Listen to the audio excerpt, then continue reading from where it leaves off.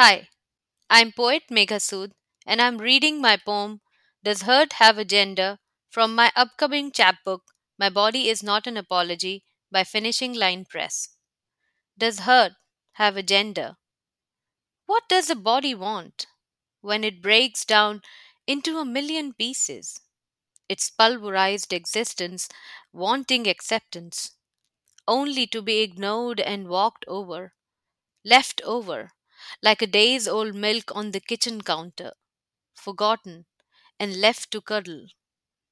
Why do we keep numbing the sharp pain, the knotted lamentation caught in our hungry mouths, which cuts our soul both ways and leaves us to bleed in this world, profused with sweat and blood, a moment indescribable, leaking and soaking the ridges of the curbside.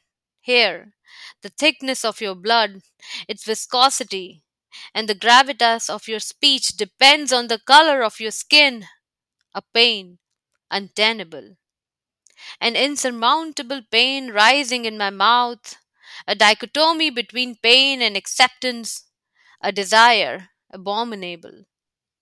Does scream have a religion too? Do cries have a race? Does hurt have a gender? Do wounds have a nationality? Does your tongue curl into sin when you call out my name?